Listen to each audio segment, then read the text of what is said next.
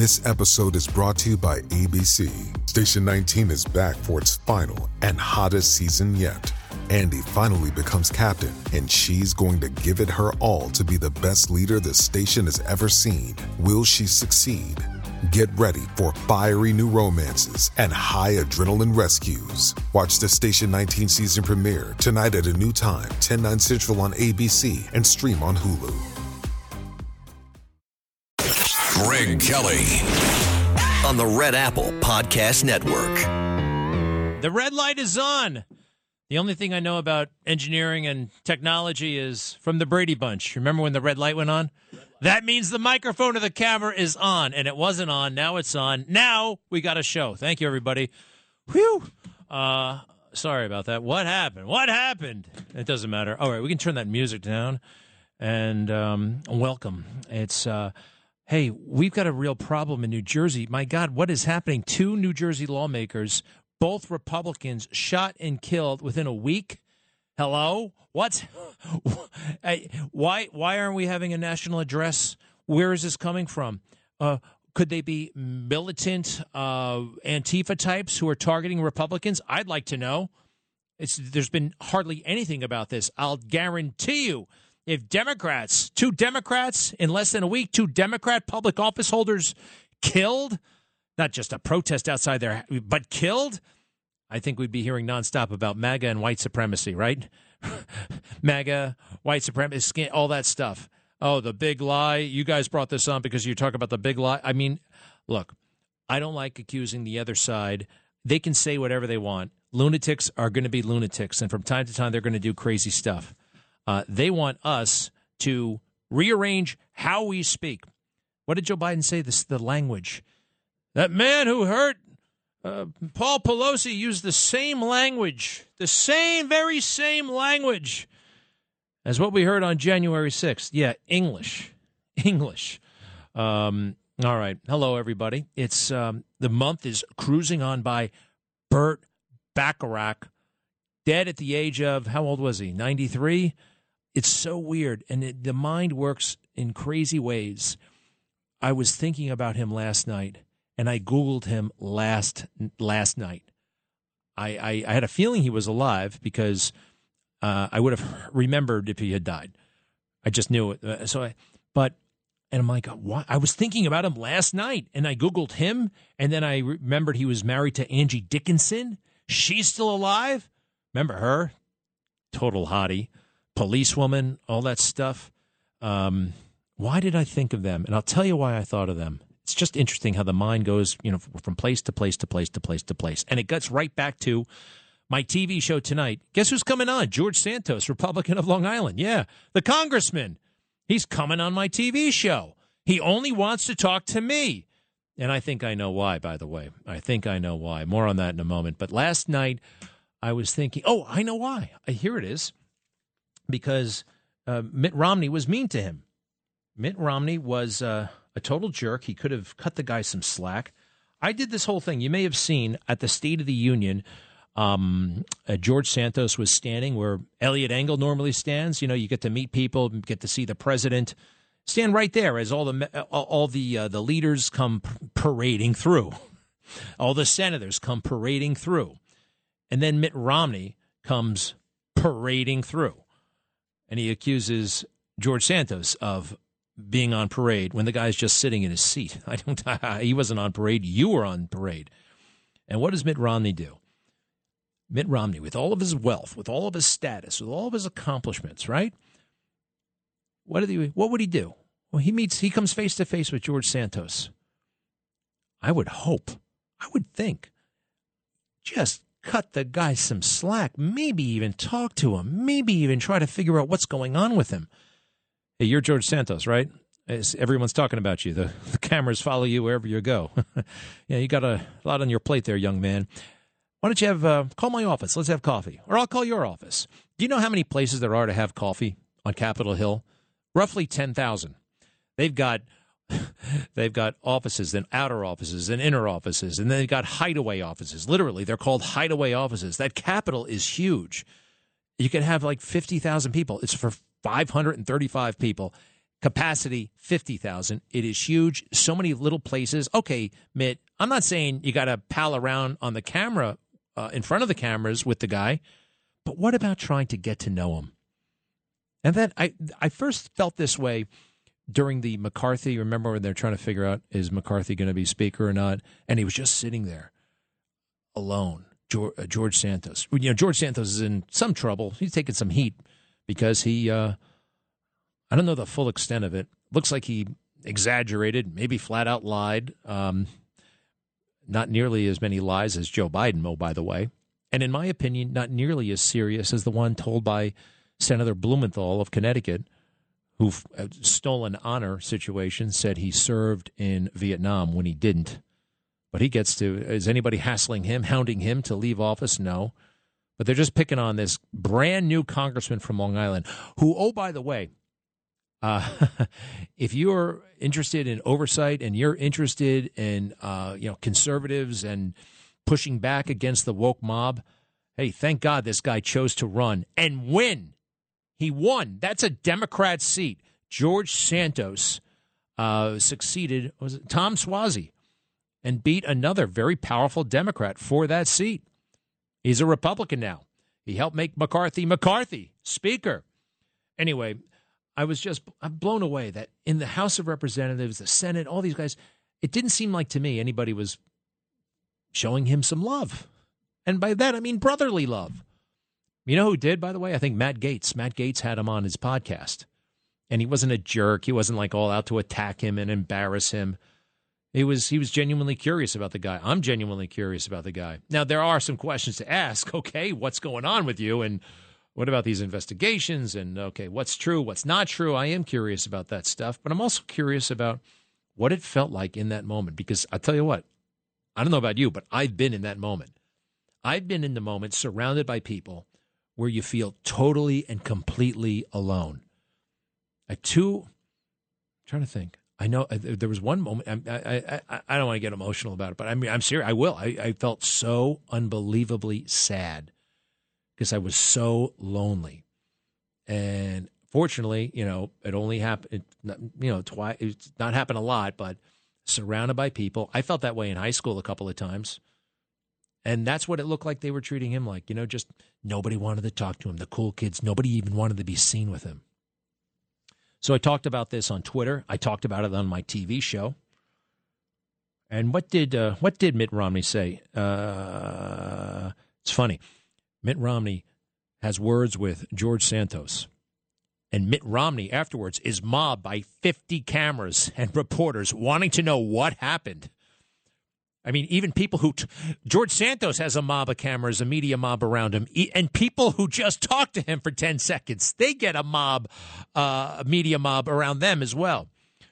And what did Mitt Romney say? Let's see. Listen to this. Cut 41. I don't know the exact words I said. He shouldn't have been there. He shouldn't be in the. Look, he's a sick puppy. He shouldn't be there. I didn't expect that he'd be standing there trying to shake hands with every senator and the President of the United States. It's, given the fact that he's under ethics investigation, he should be sitting in the back row and staying quiet. He says that he embellished his record. Look, embellishing is saying you got an A when you get an A-.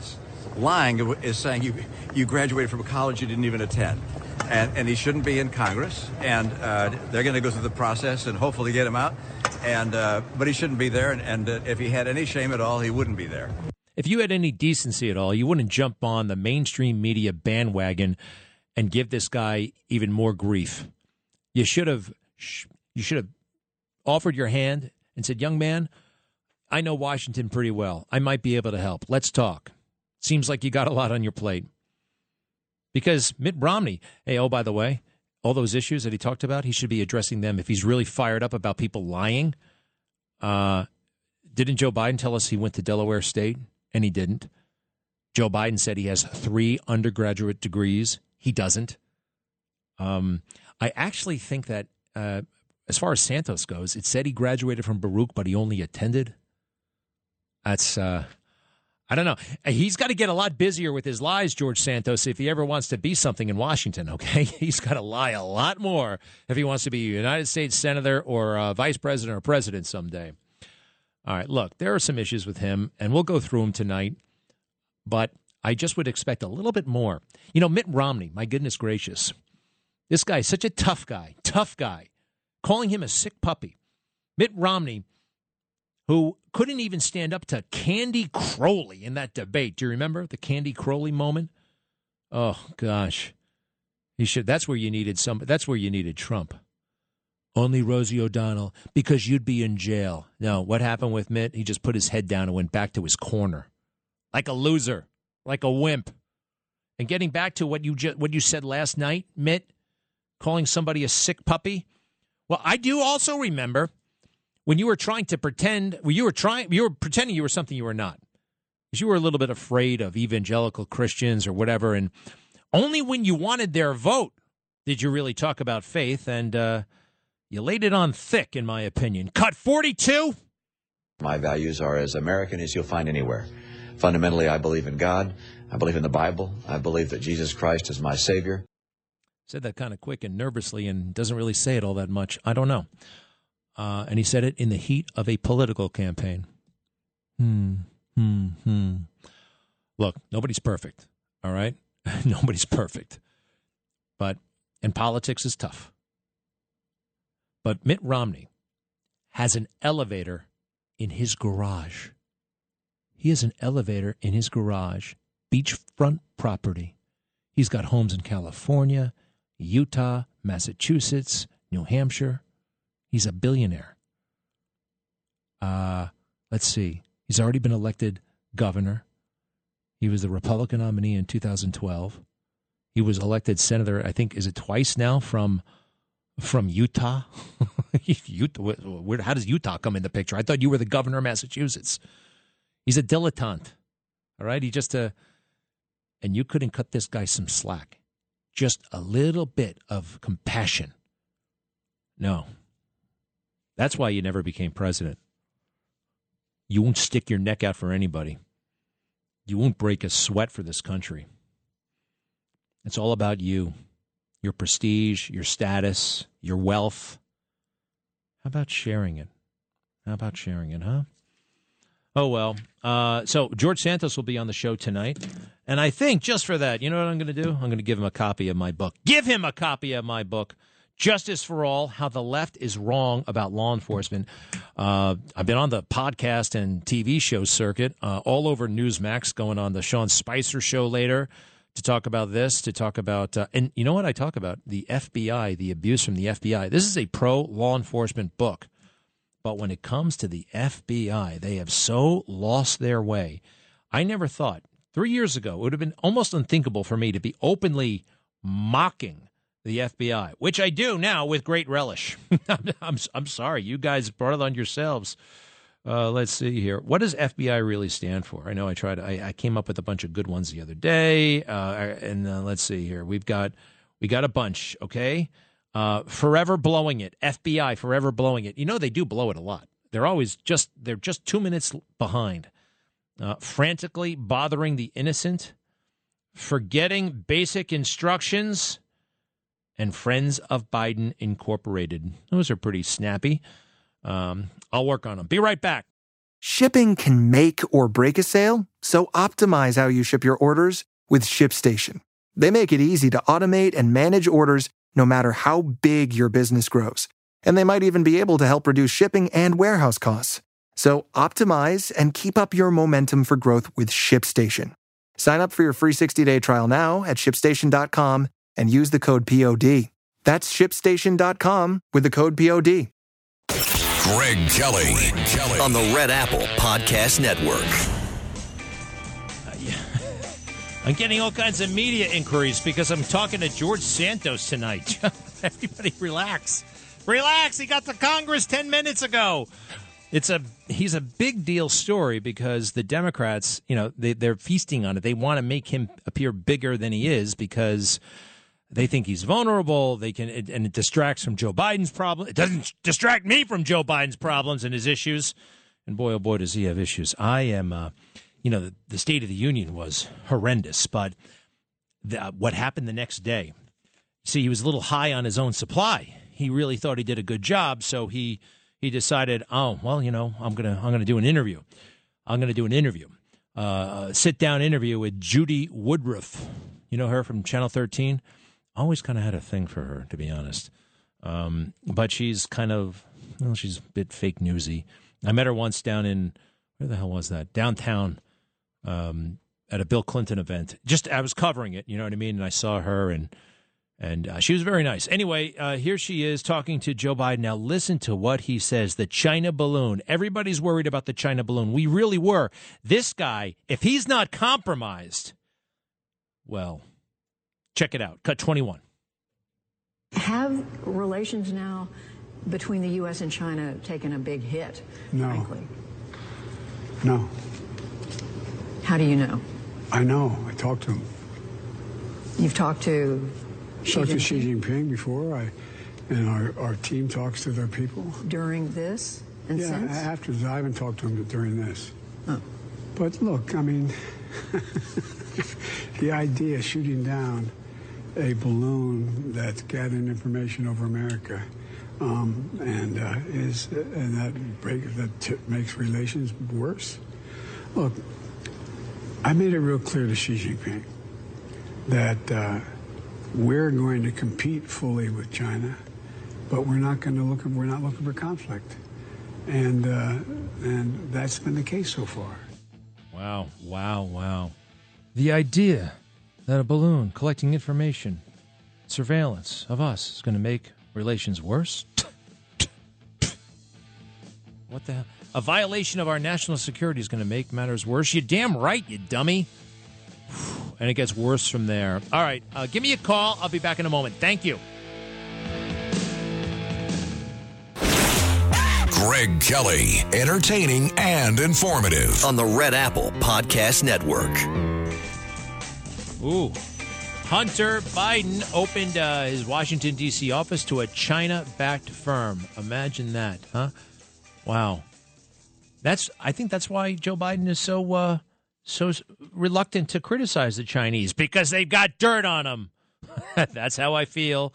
You know, that's you connect the dots. They're right there. The dots create an unmistakable picture of Joe Biden and Hunter awash in cash from China. That's what it looks like. I really all right, so he had a big night on Tuesday, right? The State of the Union.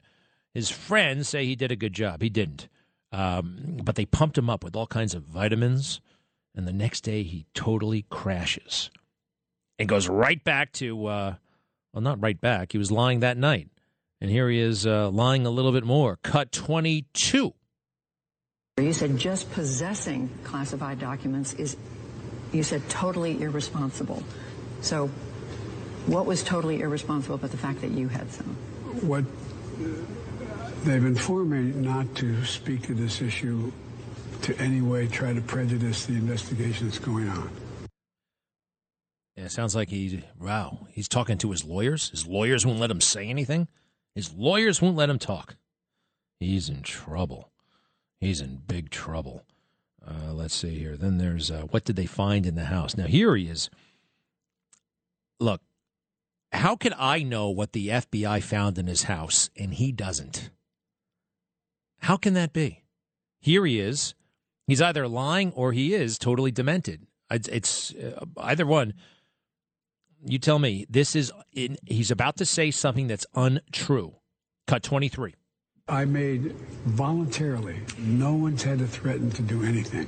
Voluntarily open every single aperture I have with the house, offices, everything for them to come and look and spend hours searching my home. Invited them. Nobody.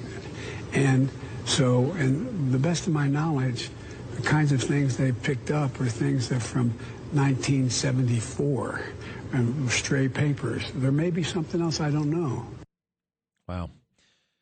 Wow. No, it's he's not demented. And he thinks he's getting the best of us. You know that? 1974. Well, I know from his lawyers that some of these documents, these classified documents, go back to his vice presidency, which isn't all that long ago. 1974 is 49 years ago. His vice presidency, let's see, that That's 6 years ago. I know that from his lawyer. His lawyer put out a statement that some of these documents, yes, concern days in the United States Senate and his vice presidency. But did you see how he put it?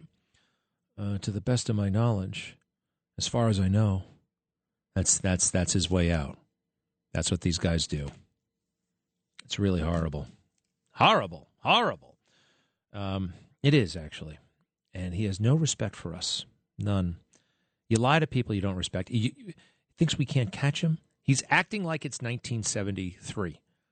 You know, people have smartphones. We can Google stuff and find stuff out, okay? You could actually walk into a room in 1973 in northern Delaware and tell lies about what you did in southern Delaware and get away with it. You did it all the time. It's no like who's gonna tell on you? If there's a reporter in the room, like, are they going to be able to Google things and figure it out? Oh, Joe says he went to Delaware State. I guess he went to Delaware State. Joe said you get away with it back then. You can't get away with it generally at the presidential level. Joe found that out in 1987. Let's see, FBI agents sabotage Hunter Biden probe. FBI agents sabotaged Hunter Biden probe. Yeah, they sure did. The FBI is now committed to performing personal errands for the Biden family. Hey, what's going on at Project Veritas? Those guys are great. I hear that James O'Keefe, though I've never met, but man, oh man, have you seen those videos? See that video of him confronting the Pfizer employee who boasts about manipulating the RNA and all kinds of stuff? Ooh, that's good. But apparently he's not that good at managing the office. Is that what I'm hearing? All right. That's what the fake news is saying, so you got to take it with a great big grain of salt. The hearing is not yet. No, it's not yet. All right, let's take a call. John in Staten Island. Yeah, hi.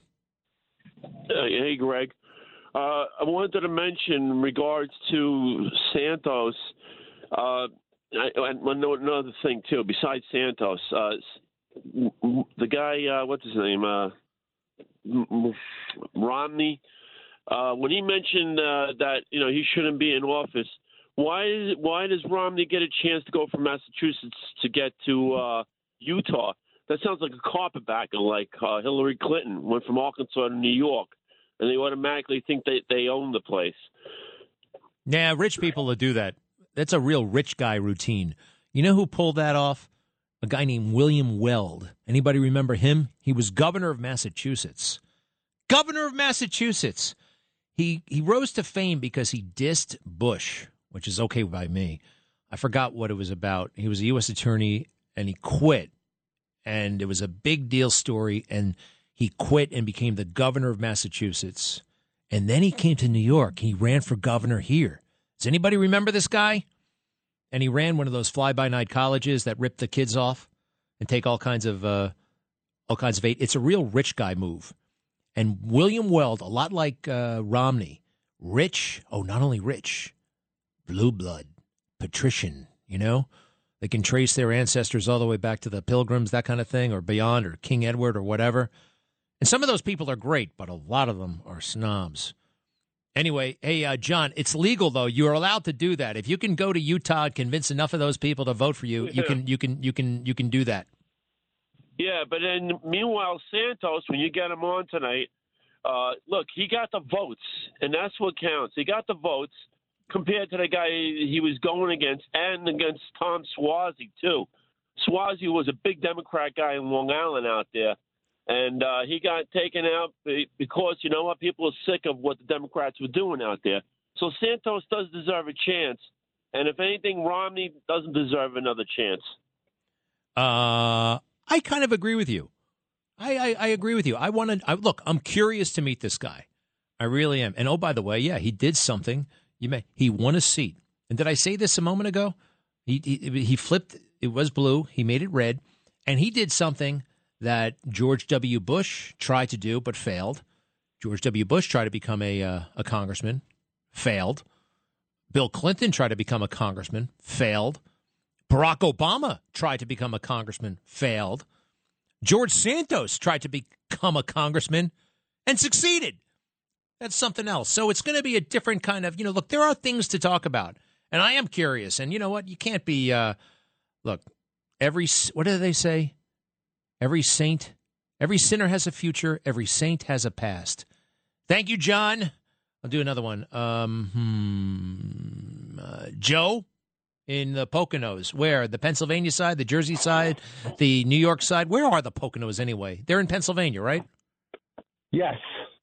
All right, so what's Greg? up? Yeah, it's me. The movie, The Red Balloon. You got to see it. I saw it. About that French kid and the bullies and all over Paris, that one? Oh, yeah. I saw that movie when I was a kid. What about it? Well, the way they crushed the balloon. A kid slingshotted it, then it fell to the ground, and they all stomped on it. Yeah. Well, I just think it's like Joe Biden should have taken down the red balloon like the kids did. No. You're missing the point of the red balloon entirely. All right? The hero in the red balloon was the balloon and the kid, the sweet kid. You remember? The bullies destroyed that balloon, and all the balloons all over Paris knew that balloon shouldn't have been destroyed. If we did the red balloon scenario, you know what would have happened after we shot down that balloon? 1,000 other China balloons would have come to America. That's the plot line in the red balloon, which I bet you can find on YouTube. No, that's true, Joe. Joe, you're doing errands. You have not thought this through. You're doing errands in the garage. You have not thought this through. You don't remember the red balloon like I do. It's a very sweet movie, but it's not along the lines of what you're talking about. Thank you, though. Thank you, pal. Sandra's standing by. Sandra, yes, indeed. Oh, man, with that buzzing again. I'm so sorry, Sandra. I can't stand this buzzing. Why? What's going on? I don't know. I think it's happening on your end. It's maybe it's my earpods. I don't know. All right, so what's up? Okay, George Fetterman's in the hospital. He felt very dizzy, and they were concerned about another stroke. I can't hear you. I'm so sorry, Sandra. I can't do it with this static. What is going on? Call right back. You got that special number. Call right back, and let's see if we can straighten that out. Thank you. Did she say Fetterman, or Fetterman was in the hospital? I saw him at the State of the Union. He actually wore pants. Huh? How about that? He actually put on a pair of pants. That's fantastic. People are upset at me because I told Jamie Raskin, who I acknowledged the guy has cancer, and we all want him to get better. I definitely want him to get better. And I've wished him, this is like the third time, not that he knows me, but he's a public figure, and we talk about him, and I want Jamie Raskin to get better. I also said he's sharp. I also said that this is a force to be reckoned with. In Jamie Raskin, he's crazy, Democrat from Maryland. And I said having him on that oversight committee is actually what democracy is all about. It is. You need. It's an adversarial system. You got to have cross-examination. You got to have counter-arguments, unlike that phony baloney January 6th stuff. But have you noticed what he's wearing lately? He's wearing because he's going through chemo, which is, that's a really difficult process. And but he chose to wear for a head covering a do-rag. And I'm telling you, anybody who has seen this anywhere, he looks like that guy. Who's the guy in the Bruce Springsteen band who wears it that way? Ronnie Ray Zant or something like that. Steven, he wears it like that. Stevie, and it's so uncongressional. Not that he's, and I said he needs to be wearing a hat. And left-wing media went bananas. I actually love it. I enjoy it, and they get so angry. And you know what they do? They wish cancer on me. They said, I hope you get cancer and die. Wait a second. Wait, what's the word? Is that proportional? Here I am saying what everybody else is thinking, obviously, about a rag on his head. It's totally inappropriate in Congress or anywhere else for a guy named Jamie from suburban Maryland.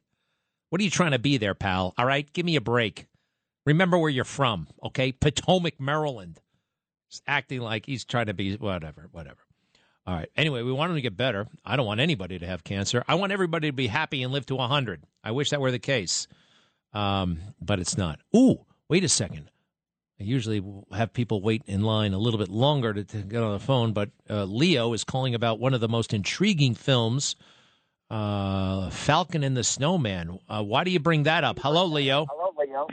Greg, it's just I feel like it's a little bit similar story to Joe and his son, because Sean Penn is playing the middleman who actually was collecting money from Russians for the secret papers leaking out of the government from CIA, I believe, was Falcon.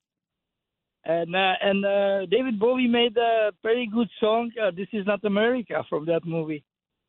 Yeah, it's got a great soundtrack, totally. I don't think, look, what was it about? Timothy Hutton and Sean Penn. Timothy Hutton worked at the satellite company, and he was giving it to Sean Penn, and they were giving all the stuff to the Russians. Did you know those guys were released from jail? They were both released from jail. I know. They're out and about right now. Yep, they went away, and but a great soundtrack. You're not wrong. What's the name of that? Oh, Pat Metheny, or whatever his name is. He's a very, I don't know what it is or how to qualify that music, but it appeals to me. And the David Bowie thing, too. All right, thank you. Yeah, you remind me. Yeah, certain parallels. Jamie Raskin made a pretty strong case. Our side did as well. This is James Comer. He's great. He's from Kentucky. People want to portray him as a goober because he's got a Southern accent. I hate that kind of stuff. Did you hear what James Carville said? He's calling Republicans, those who are shouting at Joe Biden. He called us white trash. White trash. Wow, that party. They are so. I actually remember when Bill Clinton described himself as white trash. Some people used to call us white trash. It's really a kind of a touching story. He was not from, the right side of the tracks. I actually once went by his house. It was right next door to a bar in a place called Hot Springs, Arkansas. Not Hope. It wasn't, I'm from a place called Hope. No, you're from Hot Springs. And there's a lot, actually, believe it or not, to admire about Bill Clinton. But he complained about that. People called him white trash. All right, here's, what's his name? Comer. Listen to this. He's great. Cut 24, please. Cut 24. In reality, the Twitter executives were hostile towards conservatives and biased towards anyone who opposed their points of view. For example, Mr. Roth, did you write this tweet? And I'll read the tweet so it's in the record. Yes, that person in the pink hat is clearly a bigger threat to your brand of feminism than actual Nazis in the White House. Mr. Roth, do you think all conservatives are Nazis? Certainly not, sir. What about the hundreds of people who worked in the Trump administration? Certainly not. It appears to me that you failed at your jobs. You were entrusted with the highest level of power at Twitter, but when you were faced with the New York Post story, instead of allowing people to judge the information for themselves, you rushed to find a reason why the American people shouldn't see it. In a matter of hours, you were deciding on the truth of a story that spans years and dozens of complex international transactions. You did this because you were terrified of Joe Biden not winning the election in 2020. That's what it appeared. I love it. Good for him. Now, these things take a while. This is not as dramatic and sexy, oh, by the way, as the January 6th stuff, because it's not all scripted ahead of time. They're not in cahoots with the other side. So it's slow, it's plotting, and that's what oversight is supposed to be, actually. And these guys are on more than on notice. Things change. New regulations. Look, I think Twitter is too big. I think we should take it over. Hell, if Alexander Graham Bell only said people who agree with him politically could talk on the telephone, we would have taken the telephone away from him. And we should do the same thing with these big companies, Twitter, Facebook, and the rest. I'll be back. Does Monday at the office feel like a storm? Not with Microsoft Copilot. That feeling when Copilot gets everyone up to speed instantly? It's sunny again. When Copilot simplifies complex data so your teams can act, that sun's shining on a beach. And when Copilot uncovers hidden insights, you're on that beach with your people, and you find buried treasure. That's Microsoft Copilot. Learn more at Microsoft.com/AI for all. Greg Kelly on the Red Apple Podcast Network. That's me. I can't believe it. The George Santos thing. Oh, wow. Everybody wants me to talk to George Santos. Well, tune in tonight at 10. He'll be on the show. I also loved, Jim Jordan. I actually almost consider him a friend. I've only met him once, but I've interviewed him a whole bunch. and he's taken on this guy, Baker, from the FBI. Baker's a lawyer, I think a real scoundrel. I think it's quite clear at this point.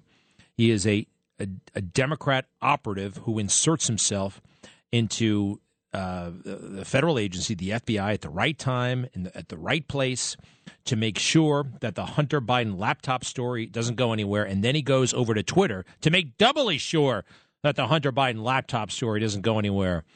And now that he's caught, like a lot of snakes, he's very, very slippery, and he knows how to avoid trouble. Jim Jordan, listen to what happens here. Congressman Jim Jordan challenging this guy, Baker. Cut 27, please. You know what I think happened, Mr. Roth? I think you guys got played.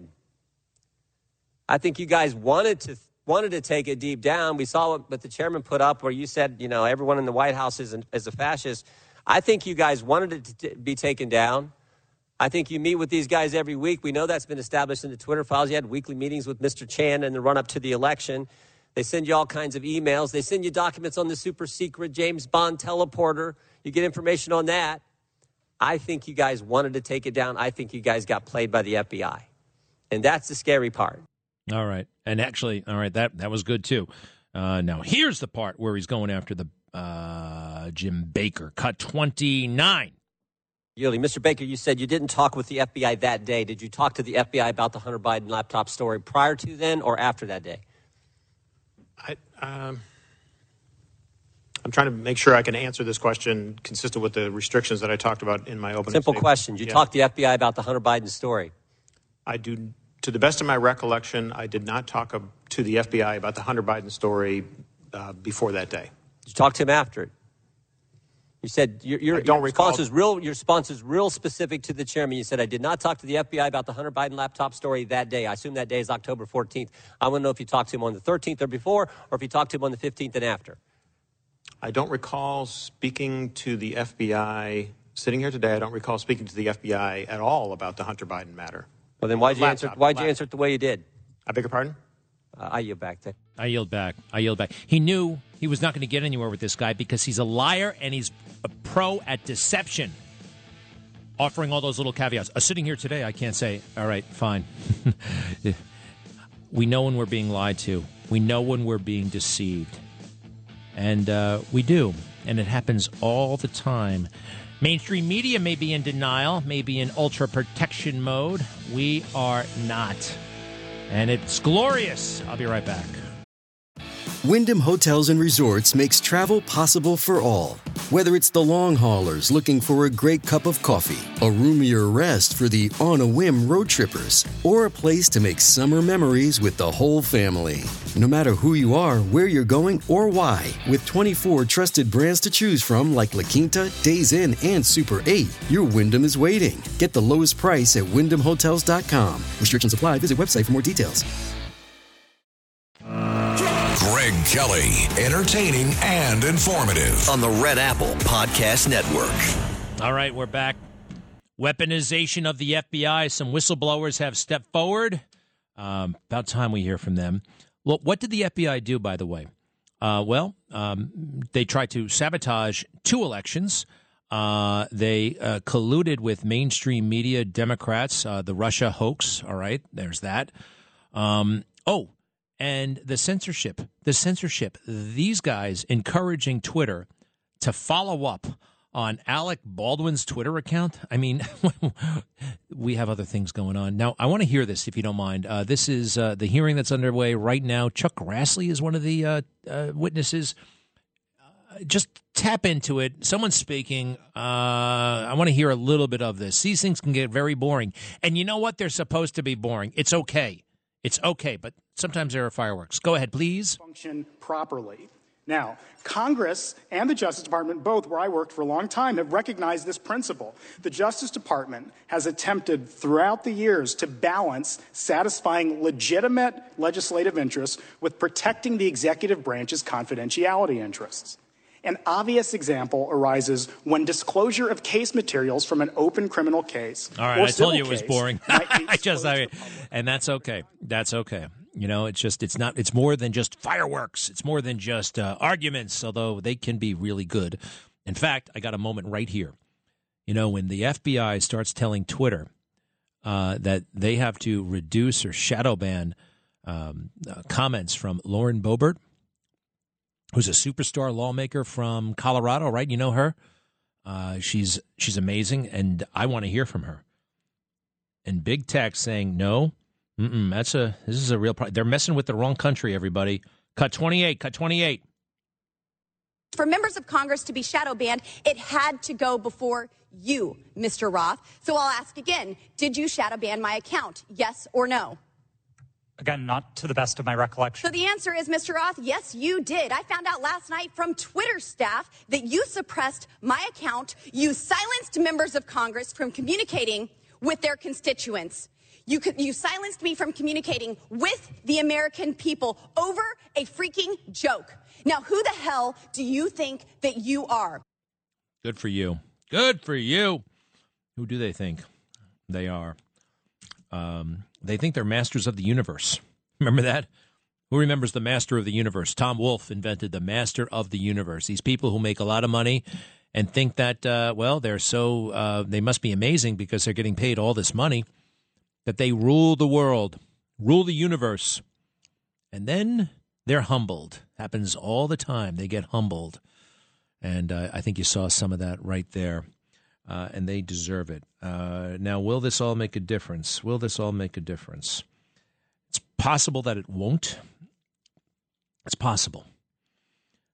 But the historic record must reflect what happened. It has to be documented for the ages. And we know you might have a guy like Baker lying through his teeth and Yoel Roth lying and the deceitfulness of it all. Hey, how about not allowing us access to medicine information about medicine? This is Nancy Mace. She's a bit of a rhino, but on this stuff, I really like her. She had a horrible reaction to the vaccine that she's still living with. She still has side effects. She still got problems from the vaccine. I had a horrible reaction to the vaccine as well. Fortunately, I got out of it after about 36 hours. Who the hell's Twitter? Or anybody saying what you and I can't read? Cut 26. May I ask of you, where did you go to medical school?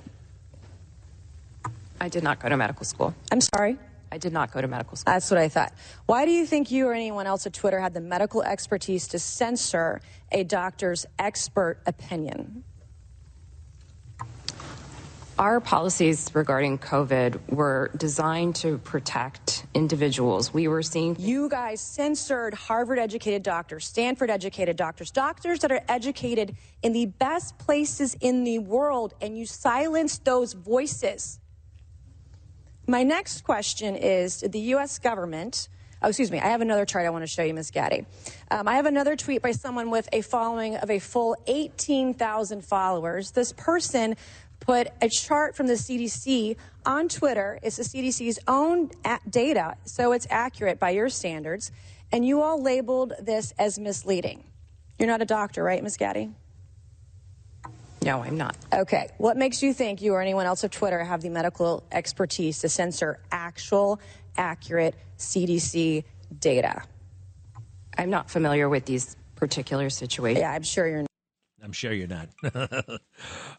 Good for her. Good for her. Hey, little things from the State of the Union that I did not catch. Did you know we got Tyree Nichols' name wrong? Tyree Nichols was the guy who was beaten up in Memphis, right? Murdered by those cops. Tyree Nichols. Simple enough. Cut 2. What did Joe say? Let's commit ourselves to make the words of Tyler's mom true. Something good in this. Something good. Yeah, that was Tyler. His name is Tyree, but he said Tyler. I wonder how Tyler's mom felt at that moment. My son's not named Tyler, it's Tyree. Even got me saying it. Okay. But I'm not giving the State of the Union address right now. Okay, how about what happened here? Cut 3, please. Cut 3, a lame attempt at a joke. By the way, Chief Justice, I may need a court order. She gets to go to the game tomorrow, next week. I have to stay home. Got to work something out here. No, Joe. No. Let's see here.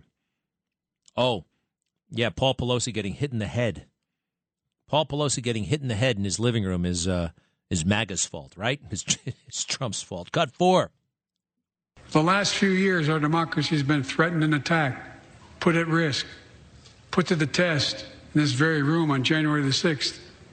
And then just a few months ago, an unhinged big lie assailed and unleashed a political violence, the home of the then Speaker of the House of Representatives, using the very same language the insurrectionists used as they stalked these halls and chanted on January 6th. Here tonight in this chamber is a man who bears the scars of that brutal attack, but is as tough and as strong and as resilient as they get. My friend Paul Pelosi. And everybody goes crazy for Paul Pelosi, who's wearing a hat, by the way. You should give a hat like that to Jamie Raskin, still wearing that do-rag, using the same language that they used on January 6th. Yeah, English. No. Why was Paul Pelosi drinking with Dave DePape in the foyer of his house? Foyer. Is it foyer or foyer? Why? Why did the authorities get everything wrong about that case when they were trying to inform the public? That speech was a disaster. Now, this guy used to be normal. This guy actually worked for Mike Bloomberg at one point on criminal justice issues. Jonathan Karl. That's Jonathan Kibber. Jonathan Karl, what do you think? What do you think of the speech, of the great big speech, where we heard all those lies, all those screw-ups? Cut 5, please. Cut 5. This was a highly unusual State of the Union address, but this is one of the best speeches that Joe Biden has delivered as president. He came across as optimistic, hopeful. He seemed to be having a good time up there. And even when he was delivering some of those harsh attacks on Republicans, he was doing it with a smile. Not the name calling he's done in the past. There was no talk of MAGA, extremists, ultra MAGA Republicans. And the reaction from the Republicans, at least the backbench Republicans who were heckling him and jeering him, played exactly into his message. They made the contrast. He was able to, for a moment anyway, George, portray the Republican opposition as a bunch of angry hecklers, people that were bitter and rude. We don't like being lied to. Maybe Jonathan Karl is totally comfortable with that. I guess after all, he works for George Stephanopoulos, right? George Stephanopoulos. He's the political director at ABC News. What's the difference? He was a political director at the DNC, at the Clinton White House. There's no difference. And I loved it. I loved it. To hear him called out in real time, he's lying like crazy, and to hear it finally happen. Because the media won't do it. The media refuse to do it. They're afraid of being yelled at. They're afraid of being made fun of. They're afraid of being accused of being Trump supporters. But our elected representatives, fortunately, were not afraid to do it. Cut 32, please. Cut 32. Instead of making the wealthy pay their fair share, some Republicans want Medicare and Social Security to sunset. I'm not saying it's a majority. Let me give you, anybody who doubts it, contact my office. I'll give you a copy. I'll give you a copy of the proposal. Liar! Did you hear that in the back? Liar. I believe that was MTG. I love that woman. I really think she's great. Yes, I know. What's his name? James Carville. Boy, James Carville. I guess all the money went to his head. Remember when he used to be kind of a good old boy? You know, it's The Economist, stupid. Remember that guy? Well, he's gone full-on woke. And here he is. If I looked and sounded like James Carville, I don't think I'd be pointing at anybody and saying white trash. Just saying. Anyway, bad guy. But here's what we're up against. We're up against a lot. But this guy on MSNBC Reporter actually reveals a lot. Because the things that we're concerned about will always be downplayed and minimized, and they'll make excuses for. So culturally, it's very hard for us to move the needle, the proverbial needle. Donald Trump blew up the scale, and they can't have that happen again. Listen to how this guy describes it. I don't like him. He's very, very fake. He's liberal, but his analysis is not wrong. Cut 30, please. Cut 30. This weaponization of government committee is diving into issues, though, that have not had the same cultural reach beyond kind of Fox News and the Republican right. Republicans are trying to push these issues into mainstream conversation, and it's become a bit of a topic among Democrats as to how do you counteract that and how seriously do you take it? They will not let it into the mainstream, and they'll always portray it as right wing. I think the guy next said tinfoil hats. And that kind of thing. I'm sorry, Rob is standing by in North Haven, Connecticut. What's up? Greg? Yeah. Can you hear me? Yes, sir. I have a story to tell you and a suggestion to make. Quickly. It's too bad you didn't start out in Utica, New York, instead of Binghamton. What did I miss out on in Utica? Well, the reason Rudy Giuliani was talking about the other day about how great it was. And your friend Andrew Giuliani's mom was a reporter at WKTV in Utica when she was a young woman just starting out. All right, that's nice. I mean, there are a lot of nice towns across America. I can't live in them all. No, that's true, but to the point, I know you were talking about raising your daughters and you want a wholesome, wonderful experience. Utica, New York is a big, small town. It's 250,000 people. Hey, I'm sorry. Utica has problems. It doesn't. There's no geographical solution. And by the way, actually, Utica, isn't that where that crazy kid murdered that young girl and took pictures of it and put it on Facebook? Didn't that happen in Utica not too long ago? Well, there was crime and wait, didn't that happen in Utica? Right. I'm not familiar exactly. What's with you in Utica? You're from Connecticut. What's going on? No, we moved here to be close to our daughter's family. But anyways, my point is, I don't remember that story. We've had a lot of issues. Utica is like the Rodney Dangerfield of the state. But the beauty of Utica is... All right, I'm not interested in Utica. I can't. I'm sorry. I know you mean well. I know you're trying to help me, but I think about my friend Jim from Afton. You know what? He told me he lives on a farm. Perfect, beautiful, bucolic setting, and his daughter got hooked on weed. I mean, I don't know. I'm not interested. I mean, what? Most of Utica. I can't talk about Utica anymore. I'm sorry, Rob. Goodbye. Thank you, though. Thank you. I know your heart's in the right place. You want me to raise great kids. I do too. Utica is not the answer to all of my problems. But thank you for calling. Keep in touch, though. I do appreciate it. I'll be right back. Greg Kelly on the Red Apple Podcast Network. Yep. Hey, what's going on at the fire department? Did you hear about this? For some reason, they made a woman who never fought a fire in her life the commissioner of the fire department. Her name is Laura Kavanaugh, 40 years old. She, what is she? She's a political campaign operative. She worked for Michelle Obama. She works in Democrat politics. You know, anytime you think Eric Adams is reasonable, lose that thought immediately, okay? He's not reasonable. He's a kook. He's crazy. He knows nothing. He can do nothing. Every now and then, I guess the one thing he can do is fool portions of conservative media. He can do that. And he knows how to make news for about an hour and a half. Ooh, Eric Adams said something that sounds very reasonable. Well, this wasn't reasonable. Making a civilian who never fought a fire the head of the fire department. There are certain agencies where it's mostly you got to know something about firefighting to be the fire commissioner. I knew something was up very early on. In fact, her first day on the job, the moment she became the fire commissioner, I knew something was very, very weird and wrong with that situation. Hey, by the way, what's happening? A lot of chiefs are resigning. They're resigning. She demoted a bunch of people, and then the other chief said, screw this, we're out. And it's kind of interesting. When you're a chief, after a certain rank, you're promoted on the discretion, the basis of whether the commissioner thinks you deserve the promotion or not.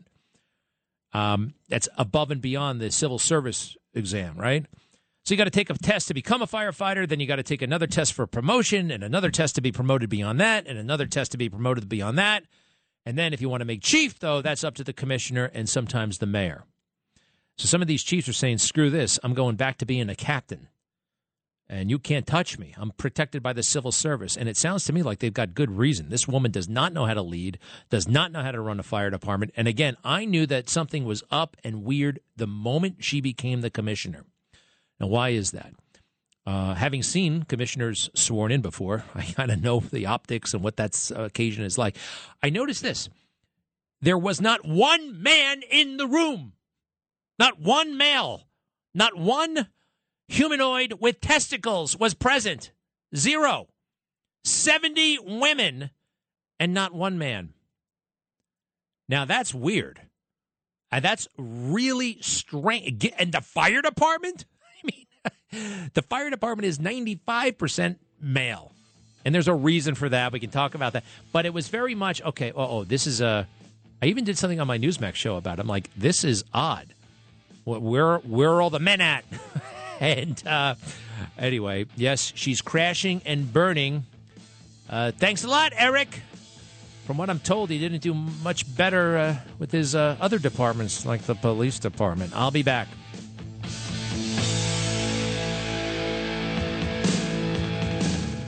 If you only have a 401k, you're not getting the most for retirement. Wait, what? Add a Robinhood IRA on top, then they'll boost it by 3%. You can do that? And if you transfer in any retirement account, you get 3% on top of that. Is there a limit to the match? No limit. Robinhood Gold gets you the biggest contribution match of any IRA on the market. Sign up for Robinhood Gold at Robinhood.com/boost by April 30th. Subscription fees apply. Investing involves risk. 3% match requires gold for 1 year from first match. Must keep IRA for 5 years. Match on transfers subject to additional terms and conditions. Robinhood Financial LLC, member SIPC.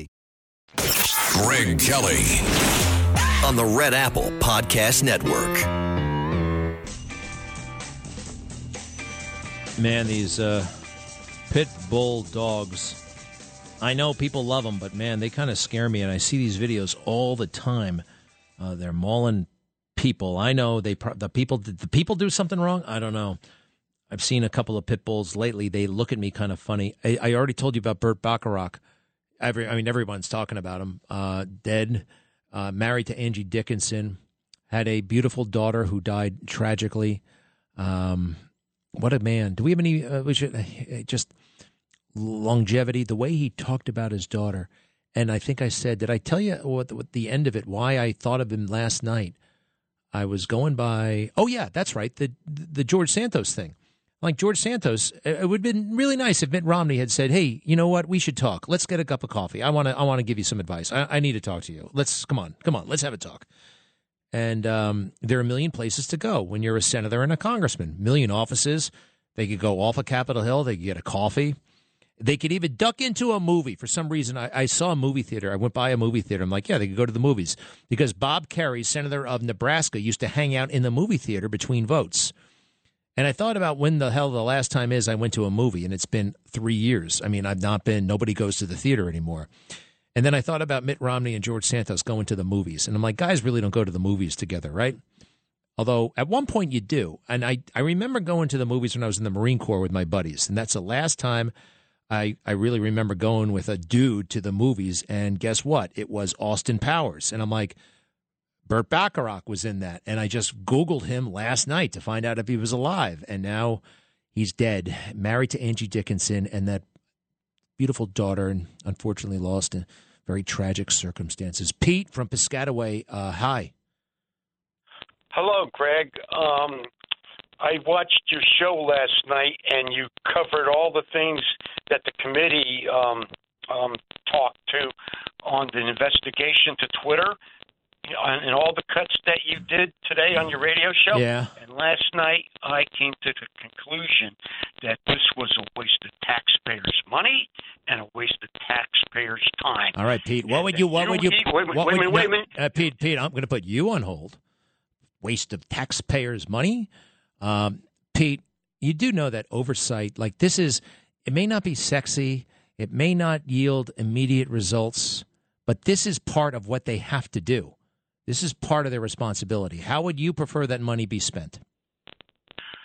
Take the money in the investigation with Rudy Giuliani and Hunter's laptop and go right for the jugular. All right, thanks, Pete, thanks. I mean, I don't think you understand. I right for the jugular you want, huh? All right. I want that information as well. Wait, you say give the money to Rudy Giuliani? Isn't it amazing how Rudy is so relevant? My goodness gracious, they do commercials commercials for the documentaries. There are 2 documentaries about Rudy, one on CNN and a 4-part series on MSNBC. All right, Pete, say something else. Wait a minute. No. Take the money for an investigation into Hunter Biden's laptop that Giuliani has. All right, and see Pete. where we go. Because you said it. Thanks. You said it yourself. What? You said it yourself that Jim Jordan knew he wasn't getting anywheres with Baker. Well, they should have been smart enough to know that they weren't getting anywheres with anybody of those witnesses. All right, relax, man, relax. I'm as fired up. I guess I'm not as fired up as you. Pete, hang in there. It's going to be okay. Think long term. You got to get these witnesses in. And by the way, sometimes you can get them perjuring themselves, and that's never a good idea. But Anyway, Pete, thank you. Let's do Rick in Elmwood Park. Where is that? It's near Saddlebrook and Patterson. Okay, what's up? In New Jersey.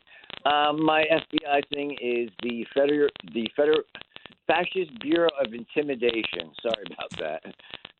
Fascist Bureau of Intimidation. That's another one, actually. That's another one that, what do I have? Friends of Biden Incorporated. Forever Bothering Innocents. I think that might be my favorite. Hey, thank you. And I want to go back to 2008. Barack Obama. This is one of the reasons why so many people voted for him, because this is a guy who was going to change the conversation about fatherhood in the African-American community. He could say things that, at the time, very few others felt they could. May we hear that, please? Too many fathers are MIA. Too many fathers are AWOL. Missing from too many lives and too many homes. They've abandoned their responsibilities. They're acting like boys instead of men. You and I know this is true everywhere, but nowhere is it more true than in the African American community. We know that more than half of all black children live in single-parent households. We know the statistics that children who grow up without a father are 5 times more likely to live in poverty and commit crime. They're 9 times more likely to drop out of school, 20 times more likely to end up in prison. Wow, those are incredible statistics. Anyway, he dropped the ball on that. Jesse Jackson threatened him. He never went back. Never tried. My next guest is trying, and really speaking about fatherhood, no matter what your race is, to a mass audience. He's got a great podcast. It's called First Class Fatherhood, hosted by Alec Lace. And it's a really interesting idea. And I'm sure a lot of people are like, why didn't I think of that? A podcast about fatherhood. Alec Lace, welcome. How are you? Hey, Greg, it's an honor. Thanks for having me on. And Barack Obama goes on in that speech that he gave there to say, some of these are due to the injustices that our people suffered, and those injustices are real, but we cannot keep using that as an excuse. And I thought it was a really great speech by him. Unfortunately, we never heard about that from him ever again. I know. What a shame. What a shame. So, well, how about you? Tell us about yourself, and why did you start a podcast about fatherhood? Well, just exactly what you're talking about. We got a fatherless crisis going on in this country. Too many kids are growing up without a father or a father figure in their life. And we're trying to solve all these other social issues, Greg. But unless we get to the root of all of this, which is the nuclear family unit, then we're going to be running around in circles. You could throw money at it all you want, but unless you get dads back involved in their kids' lives, none of that's going to change. You'll be running around in circles. So I started the show. A lot of young men always say the same thing when I tell them I got 4 kids. They look at me like I got 4 heads. And they look at fatherhood and starting a family as something they want to avoid and not something they want to embrace. So I wanted to put a message out there where I interview all these high-profile celebrities, athletes, and they say, despite all these accomplishments, it's been through having children and becoming a father that's given me the most fulfillment in life. So those are the stories I try to capture on the show. And from what you know about fatherhood, look, I'm relatively new. I got a 3-year-old and a 1-year-old. We try our best. Everybody tries their best. You make mistakes. You've talked to a lot of fathers about raising kids. What's a common mistake, or what's something that a lot of dads do that they shouldn't do? Well, listen, it's a learning process. Like you said, you're a new dad. My oldest now is a junior in high school, and so many of the dads, it's a learning opportunity to go through.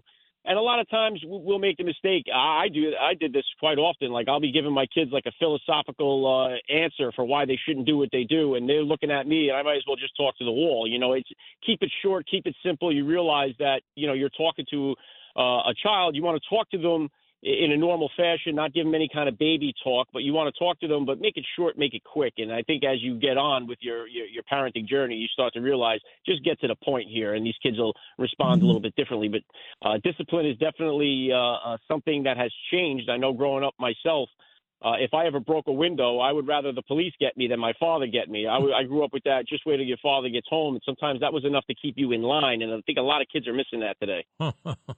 All right. So, hey, wait. Tell us about your what is your day job? You got another gig besides all this? Yeah, I work for the railroad, so I'm a railroad mechanic. I work on the diesel locomotives. I do that during the day. I drive. I do that at night, and then on the weekends I'll drive Uber as a side hustle and stuff like that. And then I do the podcast in between. And so it brings up, and I want to bring up this too, Greg, because I just got back from Phoenix. I was out there at the Super Bowl interviewing all the dads that are going to be playing in the game, the players, the coaches. And one of the big things that they're talking about is it's the first time, and this goes to your point with the Obama speech, that there's two black quarterbacks playing against one another. And they're using this, and they're building it up, saying, here's one article from the Shadow League that says the Hurts father and son athletic dynamic largely dispels the myth about black absentee father and other harmful black family tropes. And so they're trying to say, look, see, there's no problem in the African-American community with fatherless homes. We have two black quarterbacks that grew up with dads. So there goes that idea. There's no myth. There's no myth about this thing. It is imperative. And nowhere, and just like Obama said, nowhere is it more apparent than in the African-American community. And to try to avoid that or call it a myth, these guys, the NFL, the players, they have such a huge platform. They should have had Jalen Hurts' dad, Patrick Mahomes' dad, front and center, major interview with them about how important it was for them to be present in their kids' lives, and they really missed a big opportunity. Wow, that's fascinating, and they're saying it's a trope. It's a trope. I wonder how many of them have heard this this somewhat famous, it should be more famous, speech by Barack Obama. In a way, it should not be famous at all because it should have been the theme of his presidency, but he chose to burnish his own brand. Well, that's fascinating. Hey, how about this? You can do everything right. You can do everything right as a dad, as a mom, and sometimes kids are going to screw up. I mean, they're just it's the environment, school, peer pressure, peer influence. I have read before is just as, if not more important, more significant than parental influence. What do you think of that? Do you buy that? Well, there's no doubt that today, because you have social media that's been just a detriment to so many kids out there. I mean, they're comparing themselves to these utopian ideologies or these utopian versions of what they're seeing on there. And yeah, they have. If your kids are getting access to social media, you could try as a parent to keep them away from the internet as much as possible and away from social media. Once they get into the school system, once one kid has a phone with social media, they have access to all of that. So it definitely has that's why they call them influencers. They have an influence on people's, their thought process. And for young kids that aren't developed yet to handle some of these complex issues, it could definitely be a detriment, specifically if they're being raised in a single-parent household or in a household where both parents are working and none of them are ever home. Hey, so you went out for the game. You did all the pre-interviews. You came home before the Super Bowl?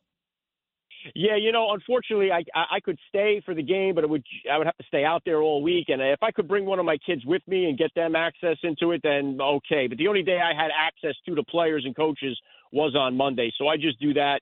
And also they're building this up as the Kelce Bowl because it's the first time that two brothers are playing against each other in the game, Travis Kelce and Jason Kelce. So I did an interview with their father, a really, really great interview. But even at the event, you would never know these kids had a father the way the media is playing it up. They had their mom on the stage. The dad was nowhere to be seen. All the talk is about their mom. And so I did a really great interview with their dad, who was a present father, a great father. And then I talked to both of his kids that are playing in the game about their dad growing up. Why do you think that is? Why are dads de-emphasized? And it looks like, boy, oh boy, when it comes to custody battles, I've heard this a lot. males, the father, they're at the short end of the stick, whether they're the father of the year or they're not so hot. It's very, very difficult in terms of custody when those issues come up. Greg, that's the number one email I get from dads all over the country, day in and day out, is dads pouring their heart out about how they've gotten financially strapped, humiliated, and they are fighting the good fight here to try to stay involved and present in their kids' lives. But the family court system in this country is corrupt. It has got to be revamped in some way because dads always start from under the bus. And I'll tell you what, there's a loophole here that you're going to start seeing more and more people take advantage of. The dad starting to identify as a woman so that he could get the equal fair treatment in the family court. Oh, man. You know, I kind of predicted something like this. Not for that, but I don't know if you saw the Grammys. There was that alleged transgender woman, and I think she was just a plain old woman, quite frankly. I think she said she's transgender to get the status and the power and the money and everything that comes with it. Yeah, we're going to be seeing some. We're going to be seeing more of that. All right. Well, hey, the podcast is available wherever podcasts you can get them. And by the way, if you don't do podcasts, it's very easy. On your phone, you probably have a podcast app, and you can just search for First Class Fatherhood. It'll come right up, and seconds later, you could be listening to this thing. It's fantastic. Is there a specific way, a preferred way to get the podcast, or does that work, Alec? Whatever's convenient for them, and I highly recommend listening to the Greg Kelly episode. It was a banger. You can get it on Apple Podcasts, Spotify, YouTube. Just Google First Class Fatherhood. It comes up everywhere. Well, that was a real treat, and you're very good at what you do. So, Alec, we appreciate it. Everybody check out First Class Fatherhood with Alec Lace. And it's not just fatherhood. He's got great insights about a lot of other issues. So, Alec, we thank you very much. Greg, pleasure to be on. Thank you, man. You bet. And we'll be right back. Greg Kelly, entertaining and informative on the Red Apple Podcast Network. I'll be the first to admit, President Biden and I don't have a lot in common. I'm for freedom. He's for government control. His administration has been completely hijacked by the radical left. The dividing line in America is no longer between right or left. The choice is between normal or crazy. Beyond our border, from Afghanistan to Ukraine, from North Korea to Iran, President Biden's weakness puts our nation and the world at risk. Isn't she good? She's really good. Sarah Huckabee Sanders. And how could anybody say this about what you just heard? Here's that Jonathan Capehart guy. Cut 6, please. Cut 6. This speech, I'm trying not to levitate from my chair because there were so many. She leaned so hard into the culture wars that she just slid right into ignorance. And for her to say, to revel in the fact that she is an alum of Little Rock Central High School and lauding the Little Rock Nine and their stature, they're memorialized, when the Republicans, particularly in Florida, but I guess now in Arkansas, are going to make it illegal for students to learn about why the Little Rock Nine are significant and are in bronze in Little Rock. This speech was entirely offensive. Ooh. When she talked about offensive. All right, that's good. Offensive. If that's the God. If you're offended, ooh, that's a narcotic these days. Ooh, that feels good. By the way, Governor DeSantis is all for learning about the Little Rock Nine and what happened there, and that poor little girl, and an amazing moment when troopers, actual National Guard soldiers, escorted her into that school. An amazing moment in American history. We just don't want the kids learning about queer theory, okay? And trans folk queer theory as to it pertains to Black Lives Matter. Yeah, look it up. There's a whole thing about that, and it doesn't belong in public school. I got to go across the street. I'm going to be meeting George Santos, the congressman, and I just might give him a copy of my book, How the Left is Wrong About Law Enforcement, Justice for All, by me, Greg Kelly, still available wherever books are sold. And I appreciate it so much because we're on track. We're doing good, but we've got a ways to go to get that next book contract. Yep. All right. All my cards are on the table. Let's see. Chuck in Woodbridge, real quick. Hi, Greg Kelly. Yes. So honored to speak with you. I just wanted to say that I'm so happy to hear that you have George Santos on tonight on your show. I listen to you every day, every afternoon, every evening. And I just have to say that I am, unfortunately, in the state with our Senator Blumenthal, who's lied about going to Vietnam. I have family, friends that went there. A couple of people died. Most of my friends had died when they came back due to all kinds of problems. And just the other thing, I think maybe George Santos is trying to follow in President Biden's shoes. Start lying, and one day he could be president. He's got a long way to go, a lot of lies to say, but I get your point. Very good. Chuck, thank you very much. Let's go to Maria in Franklin Square. Yes, hi, welcome back.